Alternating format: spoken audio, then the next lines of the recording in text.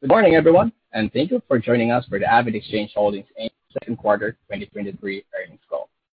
Joining us on the call today is Mike Frazier, AvidXchange co-founder and chief executive officer, Shawal Wilhite, AvidXchange chief financial officer, and Subhash Kumar, AvidXchange head of investor relations. Before we begin today's call, management asked me to relay the forward-looking statement disclaimer that is included at the end of today's press release. This disclaimer emphasizes the major uncertainties and risks inherent in the forward-looking statements that the company will make this afternoon. Please keep these uncertainties and risks in mind as the company discusses future strategic initiatives, potential market opportunities, operational outlook, and financial guidance during today's call. Also, please note that the company undertakes no duty to update or revise forward-looking statements. Today's call will also include a discussion of non-GAAP financial measures as that term is defined in Regulation G. Non-GAAP financial measures should then be considered in isolation from or as substitute for financial information presented in compliance with GAAP. Accordingly, at the end of today's press release, the company has provided a reconciliation of these non-GAAP financial measures to financial results prepared in accordance with GAAP. With that, I will now turn the call over to Mike Frazier. Mike, over to you. Thank you, everyone, for joining us today. Joe Wilhite and I are excited to discuss AvidXchange's second quarter 2023 results. But before I do that, I just wanted to thank all of those who participated in our recent Investor Day event on June 1st, held both in person and online. And especially for those of you that visit us in Charlotte, North Carolina for our Investor Day event, you experienced firsthand our performance-based AvidXchange culture and how we have successfully transitioned to be back in the office 3+ days a week across our multi-office footprint. We are already seeing an impact on productivity, collaboration, and teammate development. With that, I want to now turn to our second quarter results. We delivered another quarter of solid operating results, achieving now 8 consecutive quarters of exceeding our financial targets relative to our implied outlook. Revenues exceeded our implied Q2 2023 outlook, while our adjusted EBITDA results were a standout bright spot, driven by healthy revenue performance, continued gross margin expansion, unit cost reduction, along with operating expense leverage. These operating and financial results, coupled with the optionality we believe we have at our disposal, gives us further confidence in our progression towards our medium-term Rule of 40 objective of achieving both 20% organic revenue growth and 20% adjusted EBITDA targets by 2025, which we outlined during our Investor Day. As the macro backdrop remains somewhat volatile, where economic sentiment swings back and forth between a hard landing and no landing, our purpose-built value proposition of accounts payable and payment automation solutions is a proven capability with tangible and rapid ROI for middle market companies. By leveraging the force multiplier of our proprietary two-sided network, buyer and supplier customers reap enormous value benefits that we believe get particularly magnified during volatile economic times. Our buyer customers are able to automate their back office and significantly reduce costs, oftentimes by more than 60%, while enhancing scalability and security of their accounts payable and payment processes.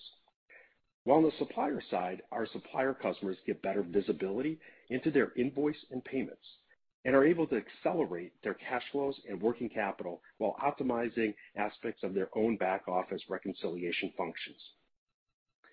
A good customer example of the power of our overall AvidXchange business flywheel and the value we are delivering through our two-sided network is with Chicago, Illinois-based Remedy Medical Properties, the nation's largest private owner of healthcare properties.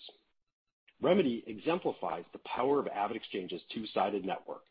Before adopting AvidXchange's invoice and pay solutions, Remedy accounts payable and payment processes were time-intensive with many manual processes. According to Senior Accounts Payable Manager David Bennett, several hours a day were spent opening the mail, scanning invoices, filing, and stuffing checks into envelopes. By adopting our API-based AvidInvoice and AvidPay automation software solutions, which seamlessly integrate into Remedy's Yardi Voyager accounting system, Bennett's team shaved off one whole workday per week by no longer needing to sign checks, stuff envelopes, and file invoices. Without AvidXchange, Bennett estimates that they would have had to hire up to 3 to 4 more people to process the growing volume of invoices and payments over time. As David Bennett stated, keeping track of AP statuses and conversations was challenging, but with AvidInvoice, there is now a central place for updates, notes, and answers, allowing us to work more efficiently and better communicate with property managers and our suppliers.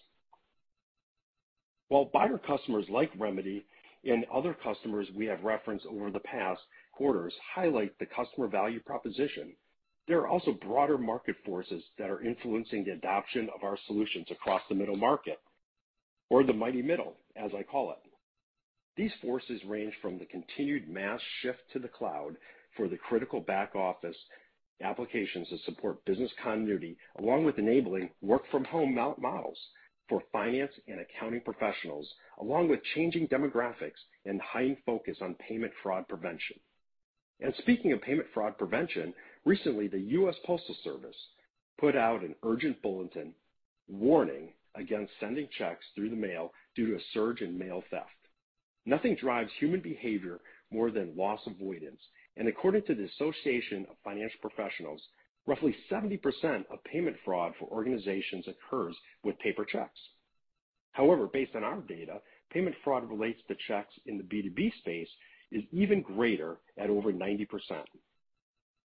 While fraud is unfortunate, it adds another layer of uncertainty to our remaining paper check supplier customers while magnifying the value proposition of our various payment modalities. With roughly 55% of our payment mix still being checks, we're extremely well positioned to help our customers mitigate this risk while building on our industry-leading e-payment penetration. Let me now provide a quick summary of our year-over-year second quarter 2023 financial results. We delivered revenues exceeding $91 million, which grew at a rate of over 19% compared to the same period last year. Once again, our second quarter growth was led by double-digit revenue growth dynamics across most of our vertical markets. Non-GAAP gross margins expanded to over 68% in the quarter, up 460 basis points on a year-over-year basis. In addition, we posted an accelerating non-GAAP adjusted EBITDA profit of approximately $3 million in the quarter, which was close to an $8 million positive swing from an adjusted EBITDA loss of $4.7 million in the same period last year. We also ended the quarter with a 9.5% year-over-year increase in our total transaction yield to $4.84, which is now up 79 cents or roughly 20% since our IPO in October of 2021. On today's call, we'll touch on 3 topics. First, our top-of-funnel activity. Second, discuss innovations to our existing product suite around new payment modalities under Gear 3 of our AvidXchange business flywheel. Quick reminder that Gear 3 incorporates all of our collective strategies to convert paper checks to electronic payments, along with an update of our pending launch of Invoice Accelerator 2.0. And third, explore several of our operational levers designed to accelerate automation that are key steps to driving continued gross margin expansion and accelerating our profitability. So on to the first topic. From a top-of-funnel buyer opportunity perspective, we ended the first half of 2023 with a healthy growth, up 70% on year-over-year basis. Virtually all verticals saw double-digit growth, including construction, financial services, media, healthcare, our HOA, and educational as examples. Equally, the growth in the top of funnel came with a slightly higher average deal size attachment aided by our 3-way PO match product. This healthy top of funnel was further backstopped by a sustained pace of close win rates. The only top of funnel deviation continues to be within the commercial office subsector of our overall real estate vertical.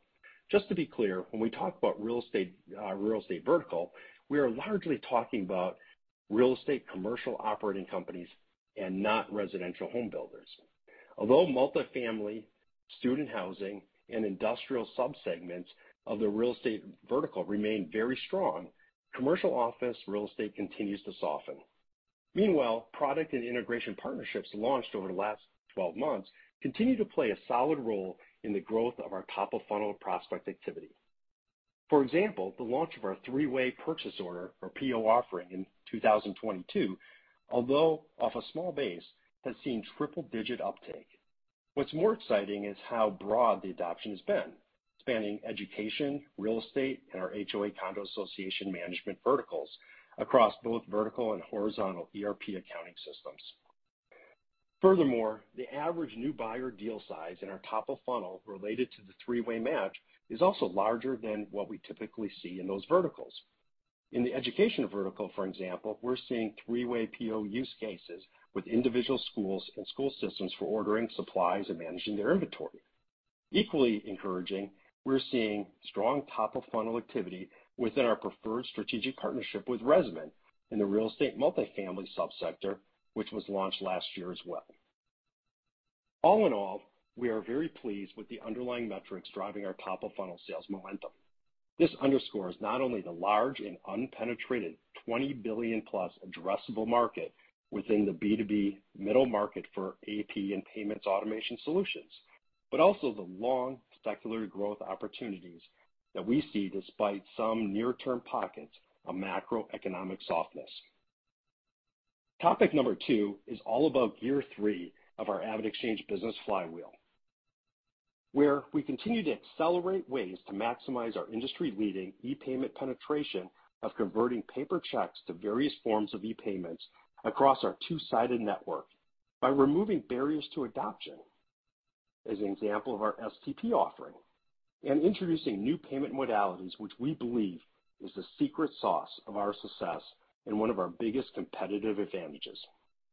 We are excited to highlight new augmented payment modality in conjunction with just launched lien waiver management solution, which delivers critical automation functionality within our construction vertical. Currently, buyers and suppliers in the construction industry have to navigate a series of regulatory rules across various government agencies in order to set up and begin transacting. New and existing buyers in the construction vertical must have account validation and other customer due diligence requirements, while new and existing suppliers numbering in the thousands must also pass numerous bank account validation rules in order to be paid. Our new same-day payment offering for lien waivers compliantly and programmatically sends same-day payments from general contractors, our buyers, to subcontractors, our suppliers. With the integration of this new payment modality, the system allows for the programmatic creation of suppliers, payments, and status reporting while incorporating a new specialized payment funding model. This augmented payment modality makes a great use case for the roughly 1,500 base of construction buyer customers. And finally, topic number 3 is related to optimization of operational levers, where we continue to look at the linkages across our operational value chain, specifically around payment processes, with the objective of further automating all of our remaining manual payment delivery processes. Currently, when making a virtual card payment, the process and time it takes between a wholesale processor generating a virtual card and getting that virtual card into a supplier's hands to complete the entry of card details into the merchant system typically requires multiple manual steps, translating into approximately 2 days of delivery time. Through our new virtual card delivery and distribution platform, which we plan to have fully rolled out by Q4, that processing time goes from 2 days to near real-time delivery of cards to our suppliers. This dramatic overhaul does not only improve the customer experience through faster speed, but it also drives scalability and efficiency for us. With virtual card issuance potentially numbering into the millions on an annual basis, this new capability has the potential of not only generating meaningful savings over time, but also extending the payment automation horizon significantly further beyond our current 80% payment automation level today. In summary, we are pleased with our strong second quarter top line and exceptional bottom line results. We remain focused on delivering on our product roadmap integration partnerships, and e-payment penetration while leveraging data to drive incremental customer value. On today's call, we provided a progress update on some of those areas and look forward to further such updates around partnerships in the works, in addition to existing and new offerings we've been nurturing. This includes our flagship Invoice Accelerator 2.0 finance offering, which is targeted to be released in the fourth quarter and is just one example of many new innovation products in our product pipeline. Along similar lines, we're also rapidly broadening the use case for products just launched across our other verticals based on demand. Our new lien waiver management offering that we announced last quarter is a great example of this, and we look forward to updating you on this offering along with other use cases in future quarters. Of course, none of the success we have achieved to date would be possible without the existing talent and new talent we continue to attract to be part of our team. So it is with great enthusiasm I take this opportunity to announce the promotion of John Feldman to the role of Chief Operating Officer from SVP of Operations. John has leveraged his formidable experience as Chief Operating Officer of Capital One's retail bank, Chief Risk Officer, as well as other roles overseeing product management around payments at various financial institutions to great effect at AvidXchange. Thanks to John and his team, our efforts related to the service transformation strategy are yielding results, as roughly 80% of our e-payments have now been automated with significant more gains to come. Also, I'm pleased to formally announce the appointment of Doug Anderson as our Chief Product Officer. Doug brings his forte of building products and other SaaS-based offerings at scale to AvidXchange, honed from his experience at leading global tech companies such as SAP Concur. We believe these strategic, operational, and talent initiatives, coupled with our strong balance sheet cash, gives us further optionality to accelerate value creation opportunities. Of course, we are mindful of the volatile macroeconomic backdrop and the potential for further short-term impacts on our business.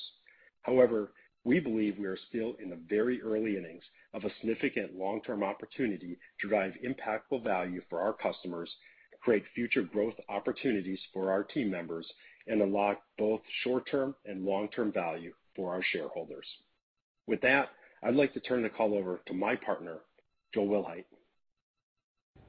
Thanks, Mike, and good morning, everyone. I'm pleased to talk to you today about our second quarter 2023 financial results, which reflect continued execution of our growth strategies amid continued macro uncertainty. Overall, we delivered another quarter of healthy year-over-year financial performance. Relative to the implied second quarter 2023 business outlook, second quarter revenues came in better, driven largely by interest revenues.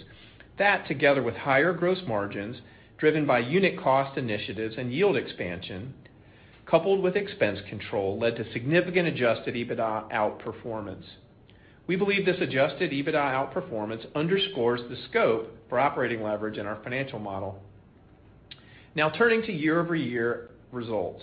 Total revenue increased by 19.1% to $91.2 million in Q2 of 2023 over the second quarter of 2022. Roughly two-thirds of the revenue growth was driven by the combination of addition of new buyer invoice and payment transactions, coupled with yield expansion. The remaining third of our revenue growth this quarter was driven by higher year-over-year interest revenue, partially offset by a year-over-year decline in political revenues. Our strong revenue growth also resulted in total transaction yield expanding to $4.84 in the quarter, up 9.5% from $4.42 in Q2 of 2022. Of the 9.5% increase, roughly three-quarters of the increase was driven by the aforementioned flux between interest and political revenues, with the remainder driven by mix and yield expansion. Software revenues of $27.2 million, which accounted for 29.9% of our total revenue in the quarter, increased 12.6% in Q2 of 2023 over Q2 of 2022. The increase in software revenues was driven by growth in total transactions of 8.7%, with the balance driven by a combination of price increases in certain subscription-based revenues. Payment revenue of $63.2 million, which accounted for 69.4% of our total revenue in the quarter, increased 22.6% in Q2 of 2023 over Q2 of 2022. Payment revenues reflect the contribution of interest revenues, which were $9.2 million in Q2 of 2023 versus $1.2 million in Q2 of 2022. Recall, year-ago period payment revenues also included contribution from political media revenue. Almost half of the 22.6% increase in payment revenues was roughly in line with the increase in total payment volume, which was up 12.6%, with the remaining portion driven by the aforementioned flux between interest and political revenues. On a GAAP basis, gross profit of $55.6 million increased by 29.6% in Q2 of 2023 over the same period last year, resulting in a 500 basis point improvement in gross margin for the quarter to 61%. Non-GAAP gross margin increased 460 basis points to 68.3% in Q2 of 2023 over the same period last year, roughly more than half of which was driven by a combination of unit cost efficiencies, yield expansion, and mix, with the remainder driven by higher interest revenue. Now moving on to operating expenses. On a GAAP basis, total operating expenses were $81.4 million, an increase of 18.3% in Q2 of 2023 over Q2 of last year. On a non-GAAP basis, operating expenses excluding depreciation and amortization increased 10.9% or $5.8 million to $59.2 million in the second quarter of 2023 from the comparable prior year period. However, on a percentage of revenue basis, operating expenses excluding depreciation and amortization declined roughly 480 basis points to 65% in the second quarter of 2023 from 69.8% in the comparable period last year. This highlights the operating expense leverage, particularly across G&A as well as sales and marketing. I'll now talk about each component of the change in operating expenses on a non-GAAP basis. Non-GAAP sales and marketing costs decreased slightly by $0.4 million or 2.2% to $18.7 million in Q2 of 23 over Q2 of last year, which was driven largely by lower marketing costs around event sponsorships. Non-GAAP research and development costs increased by $3.8 million or 21% to $21.7 million in Q2 of 23 over Q2 of last year. The increase was due to the continued investment in our products and platform. Non-GAAP general administrative costs increased by $2.5 million or 14.9% to $18.9 million in Q2 of 2023 over Q2 of last year, driven by a combination of higher expenses as we transition to a public company, coupled with higher performance-based bonus accruals and bad debt reserve adjustment. Our GAAP net loss was $18.8 million for the quarter versus a GAAP net loss of $25.7 million in the prior year period, driven by a combination of strong revenue flow-through and expense control leading to lower operating losses, coupled with higher interest income and lower interest expense due to reduced borrowing costs and partial debt paydown. Our GAAP loss reflects $3.6 million of expenses related to the cyber incident in the second quarter of 2023, which includes professional services and legal fees. On a non-GAAP basis, excluding those cyber costs, our net loss in the second quarter of 2023 was $0.5 million, an improvement of $13.2 million compared to the year-ago quarter, driven by the aforementioned factors. On a non-GAAP basis, adjusted EBITDA was approximately $3 million in Q2 of 2023, compared to a loss of $4.7 million in Q2 of 2022, largely due to the aforementioned factors. Now, turning to our balance sheet for a moment, I want to touch on a few key items. We ended the quarter with a strong corporate cash position of $438.3 million against an outstanding total debt balance of $82.9 million, including a note payable for $18.7 million. We had $23.9 million on our credit facility undrawn at quarter end. Corporate cash, meanwhile, was split roughly 60% among money market funds, commercial paper, and U.S. Treasuries, with the remaining 40% in demand deposit accounts. The weighted average maturity on the corporate cash was roughly 12 days, while the effective interest rate on our corporate cash position for the second quarter was roughly 4.6%. Customer cash at quarter end was approximately $1.2 billion with an interest rate of roughly 4.2% for the quarter. I'll now provide an update on our full year 2023 guidance. In light of our second quarter 2023 financial outperformance, balanced with further volume impacts from macro crosscurrents, and based on all information currently available, we're raising our 2023 outlook and now expect total revenue for the year to be in the range of $368 to $370 million. Our 2023 revenue outlook reflects approximately $35 million in interest revenue from customer funds versus approximately $11 million earned in 2022. Also, as a reminder, we do not anticipate any political media revenue contribution in 2023 versus having recognized $8.5 million in 2022. Similarly, we expect a higher non-GAAP adjusted EBITDA profit ranging between $7 and $8 million for the year. This adjusted EBITDA outlook reflects approximately $2 million in incremental second half investments in IT security enhancements and associated costs related to the cyber incident.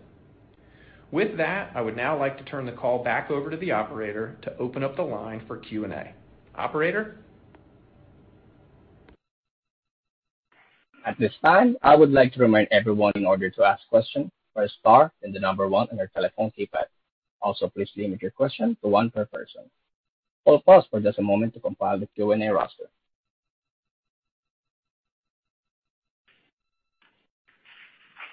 Your first question comes from the line of Jamie Friedman from Susquehanna.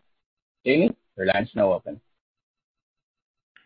Hi, good results here. Thank you for taking my question. I just was hoping you could elaborate on this slide 4. It's the financial monetization flywheel. And I know you had talked about this a bit in your prepared remarks, but if you could take a couple of these in particular that you think the model is most leveraged to, like, how would you decompose it? Is it, obviously the buyer customers, the transaction yield? Yeah, if you could pull out a couple of these and just talk through how you're thinking about the inputs, that would be very helpful. Thank you. Thanks, Jamie, and appreciate the question. Why don't I kind of lead off and let Mike add some color? First thing I would say is just zooming out from the flywheel and the metrics that you're referencing. When we think about that 20% organic growth potential that we have in the early days of this really big opportunity, we think about it in sort of kind of 3 simple elements to our growth algorithm that kind of do map to the flywheel. And so first of all, when we think about, year 1 is attracting and retaining, buyer customers of accounts payable automation. We think about, keeping and expanding organically that volume on our platform. Number 2, we're continually focused on adding additional buyers and their volume. And number 3, expanding the yield of the volume on that platform. And the yield really comes into year 3 and year 4. So just generally setting the table, Mike, I don't know if there's more that you want to sort of map back to the flywheel.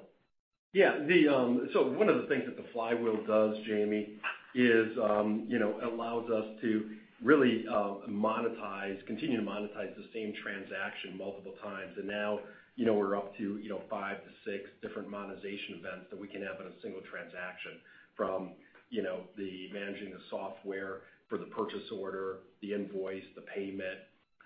And then we have specialized services that we recently released, like AvidXchange, and even one around utility, bill payments. And then on the network side, we certainly have the economics related to e-payments, along with them, our Invoice Accelerator offering related to supplier financing. So it allows us to continue to monetize the same transaction multiple times, and where that shows up is in our transaction yield continue to expand. And then the one thing I like to remind people is, with gear 3, which is at the bottom of the flywheel, That's a really big opportunity for us, as we still have over 50% of our suppliers on paper check. And just to remind people, when you do that conversion from a paper check supplier to an e-payment supplier, the revenue on the payment network for a check is zero, and we have relatively high costs of about 85 cents. When we flip it to be an electronic supplier, the cost goes to pennies, and the revenue goes to $8-10 on average per transaction.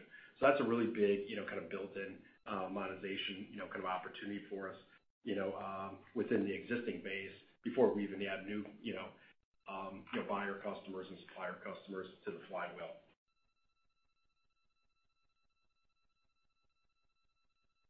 Okay, your next question comes from the line of Dave Koning from Baird. Dave, your line is now open.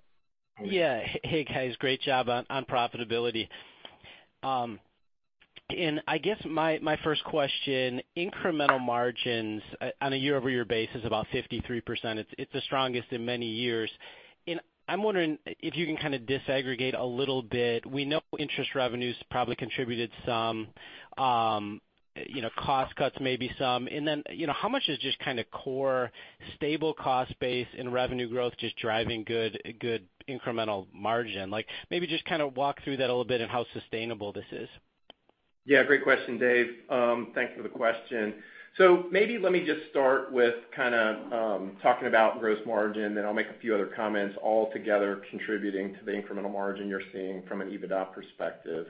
We've talked about the importance of gross margin and the focus that we have on that. We've said before that as we get into that 70% zip code, we begin to see a profitable business, and we've kind of crossed that point and kind of not looking back. And so, for the quarter, overall good, overall non-GAAP gross margin expanded, 460 basis points, as I mentioned in the prepared remarks, 100 basis points on a sequential basis.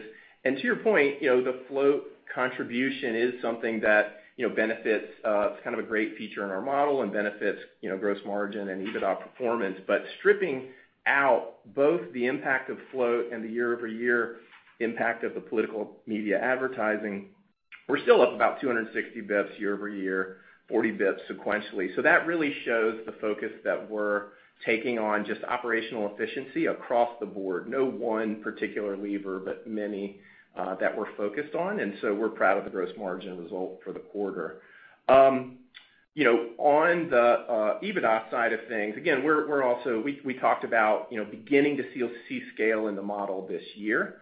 First with kind of G&A as we kind of get through the full load of public company costs in our run rate, and then a focus on, minimizing that growth. And then also from an R&D perspective, we're really focused on both growth and profitability. And we have, a full payload of investments in our products and platform, but also we see and are very focused on harvesting scale from R&D as well. So all told, we're kind of pleased with the quarter, pleased with the progress from a profitability standpoint.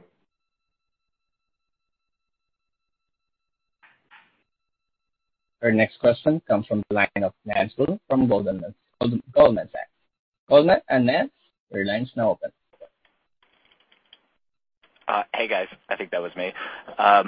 Appreciate you taking the question. I was hoping you would spend a little bit more time just kind of unpacking some of the macro impacts that you're seeing in the quarter, trying to think about like the expectations for revenue ex float in the back half of the year and how that's changed. And I guess as you look out, we've seen some of these macro related impacts on invoice sizes over the past year. Do you have a sense, or can you maybe just kind of catalog when you first began to seeing it and when we should start to kind of grow over some of those negative impacts on invoice sizes? Thanks. Yeah, good question, Will. And I'm happy to take that one. I guess what I would say is, first of all, we're pleased with the quarter, another solid quarter, exceeding our expectations, but in a time of caution and moderation that has persisted all year. And I think we talked early in the year about having seen this begin midway through the fourth quarter of last year. And that choppiness or moderation, whatever you want to call it, has really kind of continued. And so as we sat and thought about, guiding the second half of the year, obviously we've incorporated, kind of the beat that we see and a revised take on what we see from a float revenue standpoint. Apart from that, the back half really contemplates nothing different than what we've sort of been suggesting all along. And so not sure when it turns around. We'll certainly talk about it when it happens, but expecting that the current conditions persist through the better part, through the end of the year. Yeah, that was well said, Joe, and Will, just maybe a little historical context. In kind of past cycles when we've seen, it turn around, we notice that discretionary spend comes back really quickly, across our customer base. So, we certainly look forward to, kind of when that macro turns around as well.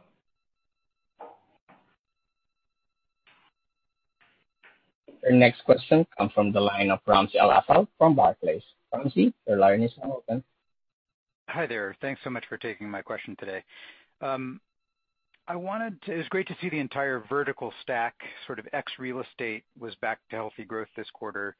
On real estate, I was wondering how you're looking at that vertical over the longer term. I'm thinking of, work from home trends and sort of struggling commercial office markets. Will real estate kind of diminish as we move forward in terms of its longer term contribution to growth, or are you expecting a rebound back to sort of prior levels? Yeah, so Ramsey, this is Mike. So one thing I'd like to clarify is overall the vertical of real estate actually performed fairly well for us. Then my commentary was it's a big vertical related to lots of subsectors within the vertical, and when we look at our customer base, it's really kind of split across 5 different verticals, led by multifamily, apartment operators being one. The second one is, student housing and campus housing. Third is industrial. The fourth is retail, and the fifth is commercial office. So of the 5, commercial office is the one that we saw that had, that still has kind of the headwinds related to, the dynamics that you just indicated. The reason why the overall vertical was positive for us is because multifamily, student housing, and industrial are really performing well. If you see, a lot of our new kind of partnerships that we've launched in the last couple of years are with companies focused in the multifamily sector. And then maybe kind of the backdrop is, although it's our first vertical we started in 23 years ago, we're still single-digit penetration within the vertical. So lots of runway, in that overall vertical.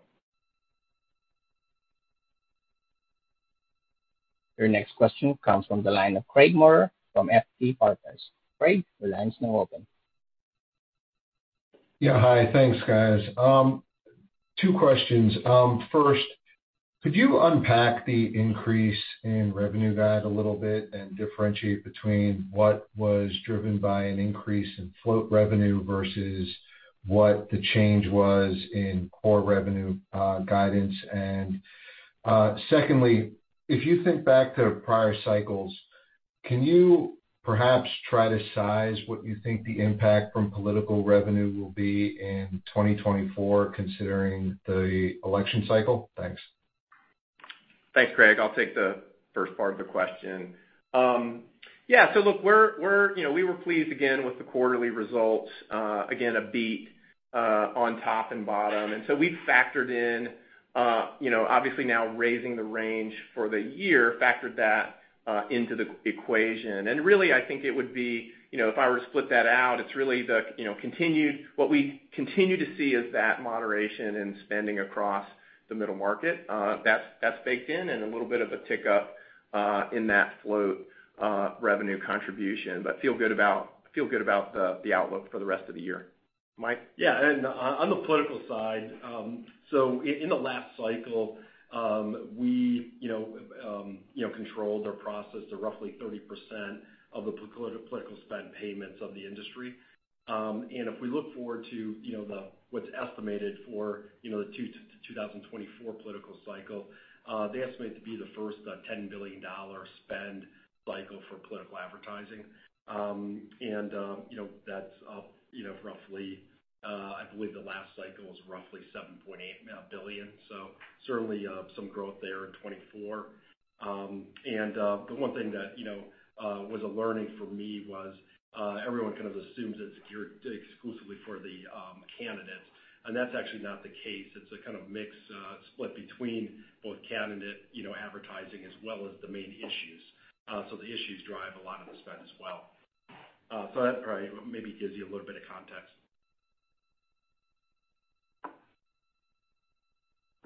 To remind to everyone, please limit your one person only. Thank you. Your next question comes from the line of James Faucette from Morgan Stanley. James, your line is now open. Yeah, sure. Wanted to talk a little bit about competition, and we've seen news recently from other players in the market, including Brex and Ramp yesterday. And what are you seeing out in the market in terms of competition, and how would you frame the distinction in business model that are out there and strategy compared to your own right now? Yeah, so that's a good question. Certainly, we saw those announcements as well.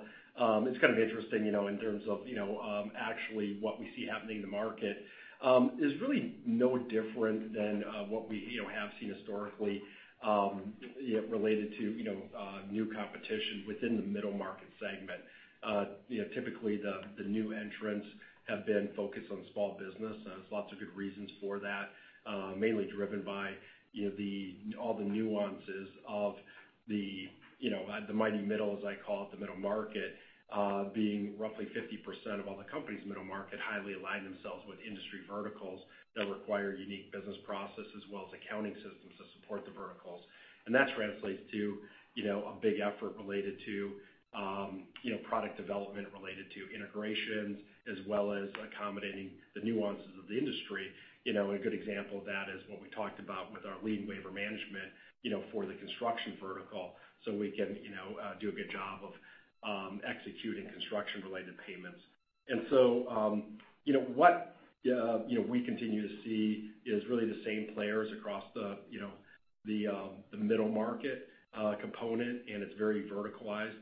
And then you have the horizontal layer, where we do see, kind of probably the most competition is in the horizontals related to the NetSuite channel, Microsoft Dynamics, Sage Intacct, Acumatica as examples. Specifically for Brex Ramp, they've been really on the spend management side versus the AP side, and we don't really see them. They don't have significant activity that we see across our particular verticals within the middle market.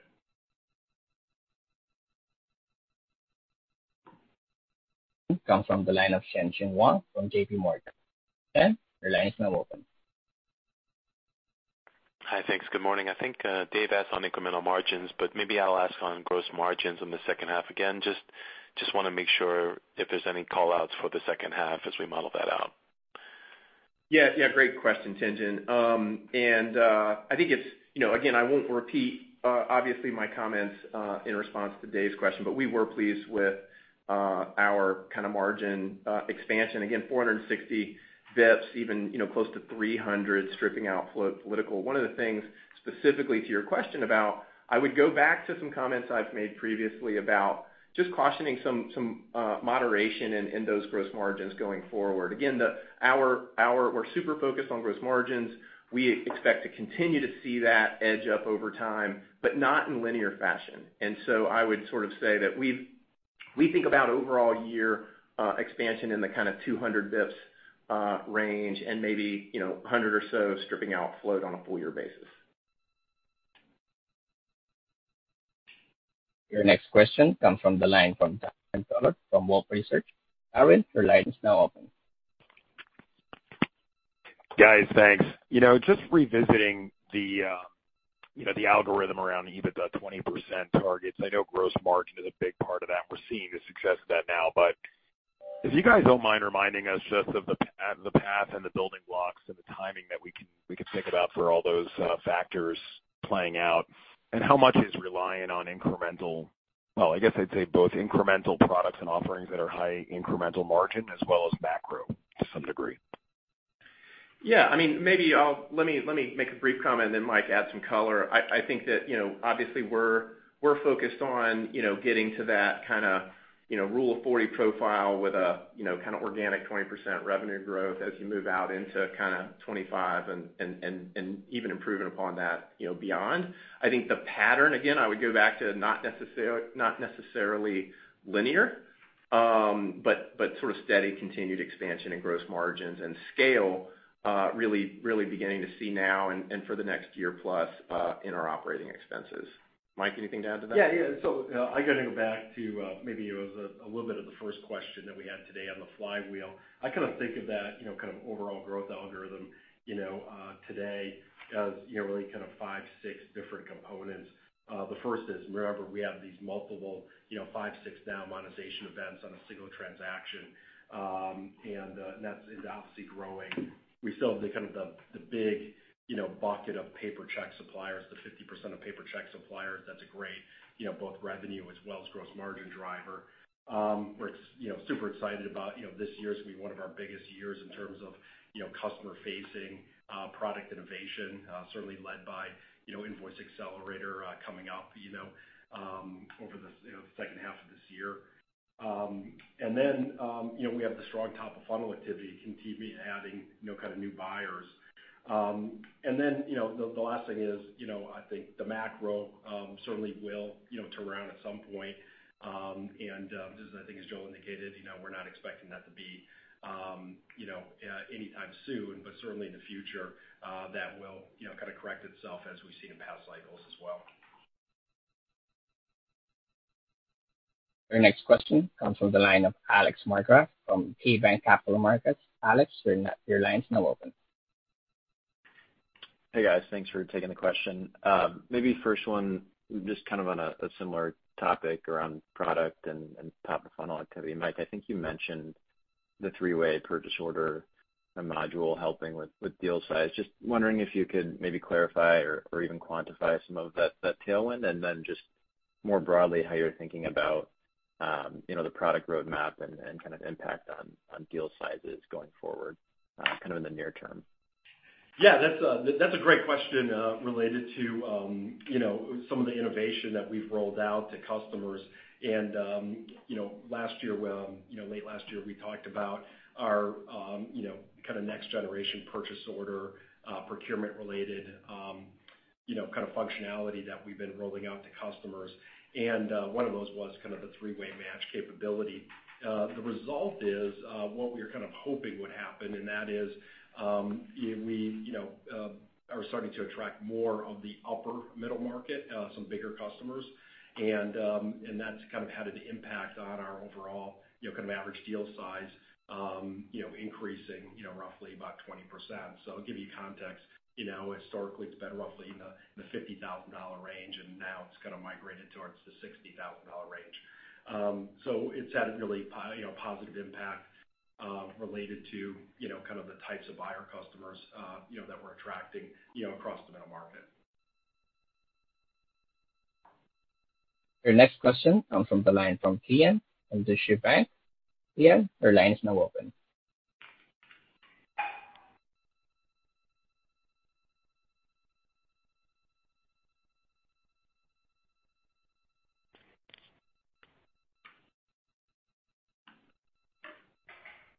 Ian?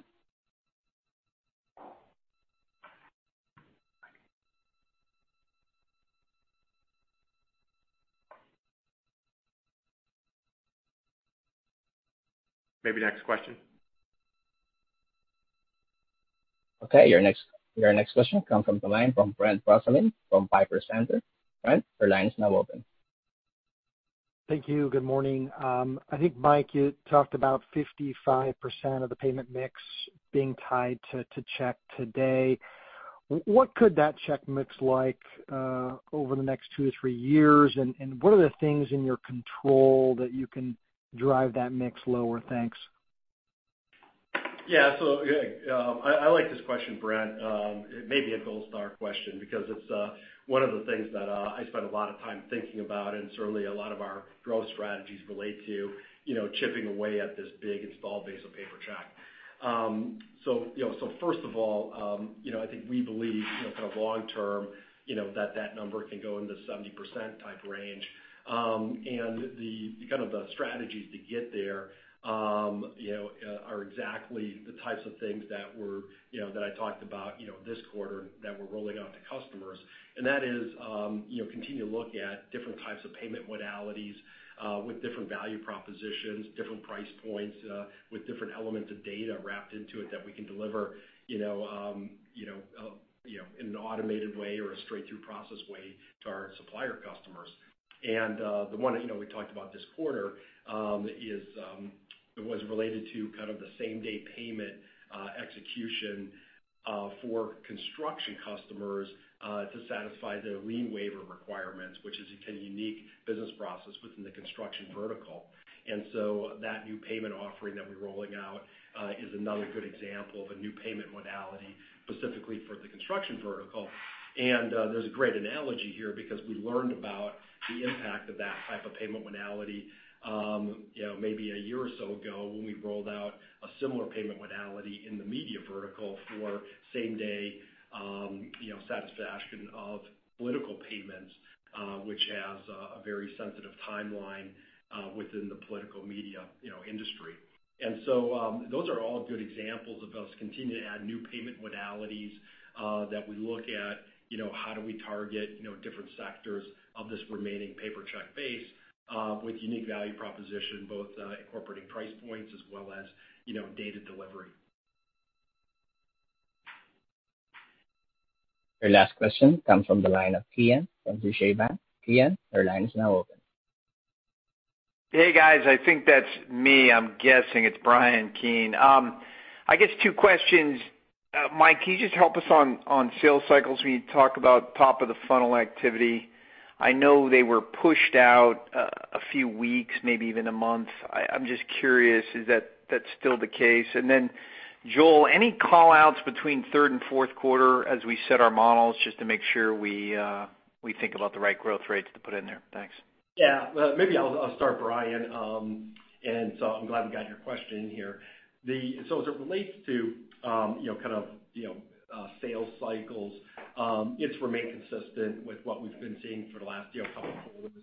I think we kind of referenced that we saw kind of a slight kind of extension, of roughly 10 days, from what we've historically have seen, and that's remained consistent, in this past quarter as well. And Brian, just to wrap up your last part of your question, just when you think about the second half, a couple comments that I could add. First, on a revenue side of things, way I would think about it, we don't guide necessarily the next quarter, but I would think about revenue as more like a, kind of a 49-51 split, more or less, a little bit of, ramp as you get to the end of the year. And then secondly, from an EBITDA perspective, we are really pleased with the quarterly results. The things that I would suggest, again, we're proud to kind of be a profitable business, continue to focus on doing that, not looking back. Keep in mind, I did mention some investments we're making to pull forward, some investments in our information security profile, and so those will be, beginning to ramp between now and the end of the year. And we also continue to, make the investments, whether it's Invoice Accelerator or other products. That said, we're, focused on continuing to be a profitable business going forward. So thanks for the question. Your next question comes from the line of Timothy Chiodo from Credit Suisse. Timothy, your line is now open. Great. Thank you for taking the question. A follow-up on the check mix question. So if you could just lay out what a time series might have looked like. I know the business has been operating for many years. What was that check mix like 10 years ago? Were there any kind of step functions ever when you introduced new products? You gave the example with the construction vertical one that might have helped with adoption of kind of eliminating some of those checks. And then to the extent that some of that check mix will start to go away at a more accelerated path over the coming years, other products could help with that. Yeah, so good question. So a little bit of kind of the history lesson, and we launched the AvidPay Network in 2012, and I think that first year we were at 95% check. Certainly as we got smarter about virtual cart delivery, those percentages went up. One of the biggest step function changes was when we launched our AvidPay Direct, which is our ACH plus type payment offering, where we can configure different interchange or fee-based rates. We settle through the ACH process, and then we wrap kind of a data layer around that transaction. We deliver it to the supplier for reconciliation. And when we delivered and we came up and with the AvidPay Direct, that was probably a step function change, and that it kind of now has contributed roughly 10 percentage points of that monetization. So when I look back, maybe 5 years ago, we were probably in kind of 25% range, and that's now ticked up to roughly 40% of transactions we're settling through e-payments. So we have noticed a kind of a progression. One of the things that hurts that number a little bit, when you look at it on a gross basis, is that we're adding large volumes of new customers that are bringing large volumes of suppliers with them. And especially as we add new verticals and in our emerging verticals where we don't have as deep a penetration rate of converting those suppliers as we do in some of our earlier sub verticals, we see larger amounts of paper check suppliers that we're adding to the overall pool. But certainly we're adding converting thousands of suppliers on a weekly basis to kind of e-payments, and have a pretty strong sales force that's dedicated exclusively to the supplier side of the equation. Last question comes from the line from Will Nance from Goldman Sachs. Will, the line is now open. Hey guys, appreciate you squeezing me in for a follow-up. Figured I wouldn't let the last 3 minutes go to waste here, but maybe just a follow-up on a similar vein of I think Tim's question just now. When we look at sort of the take rate trajectory, we've kind of been in this roughly 30 basis point range for a while now, and I know a big part of the long-term targets is seeing increased electronic payment adoption and presumably higher take rates over time.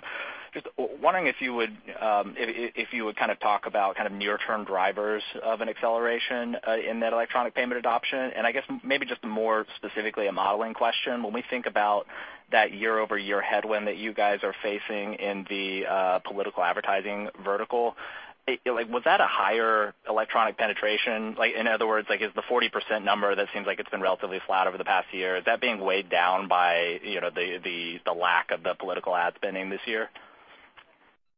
Yeah, good question, Will. So the last part of your question, so the answer is yes. There's a little bit of an enhancement by the presence of political from an e-payment and sort of TPV yield. So yes is the answer to that question. I think your general question is, what near-term drivers to acceleration might exist. Again, we're not sort of predicting when we exit this kind of macro environment. It's possible that has some positive impact. But again, we're pretty proud of the TPV yield we've got to start with, just from an industry-leading perspective. Moreover, in this environment, and certainly there's a lot of leverage over the medium and longer term through Gear 3, as Mike talked about, to take checks out of the system and drive that up. There are no further questions at this time. I would like to turn the call back over to Mike Praeger. Mike, over to you. Thanks. So first of all, thank you for everyone joining our Q2 earnings call. We're looking forward to continue to update you on our continued progress of our operating and financial performance, along with our product innovations. With that, operator, you may end the call. This concludes today's conference call. You may now disconnect.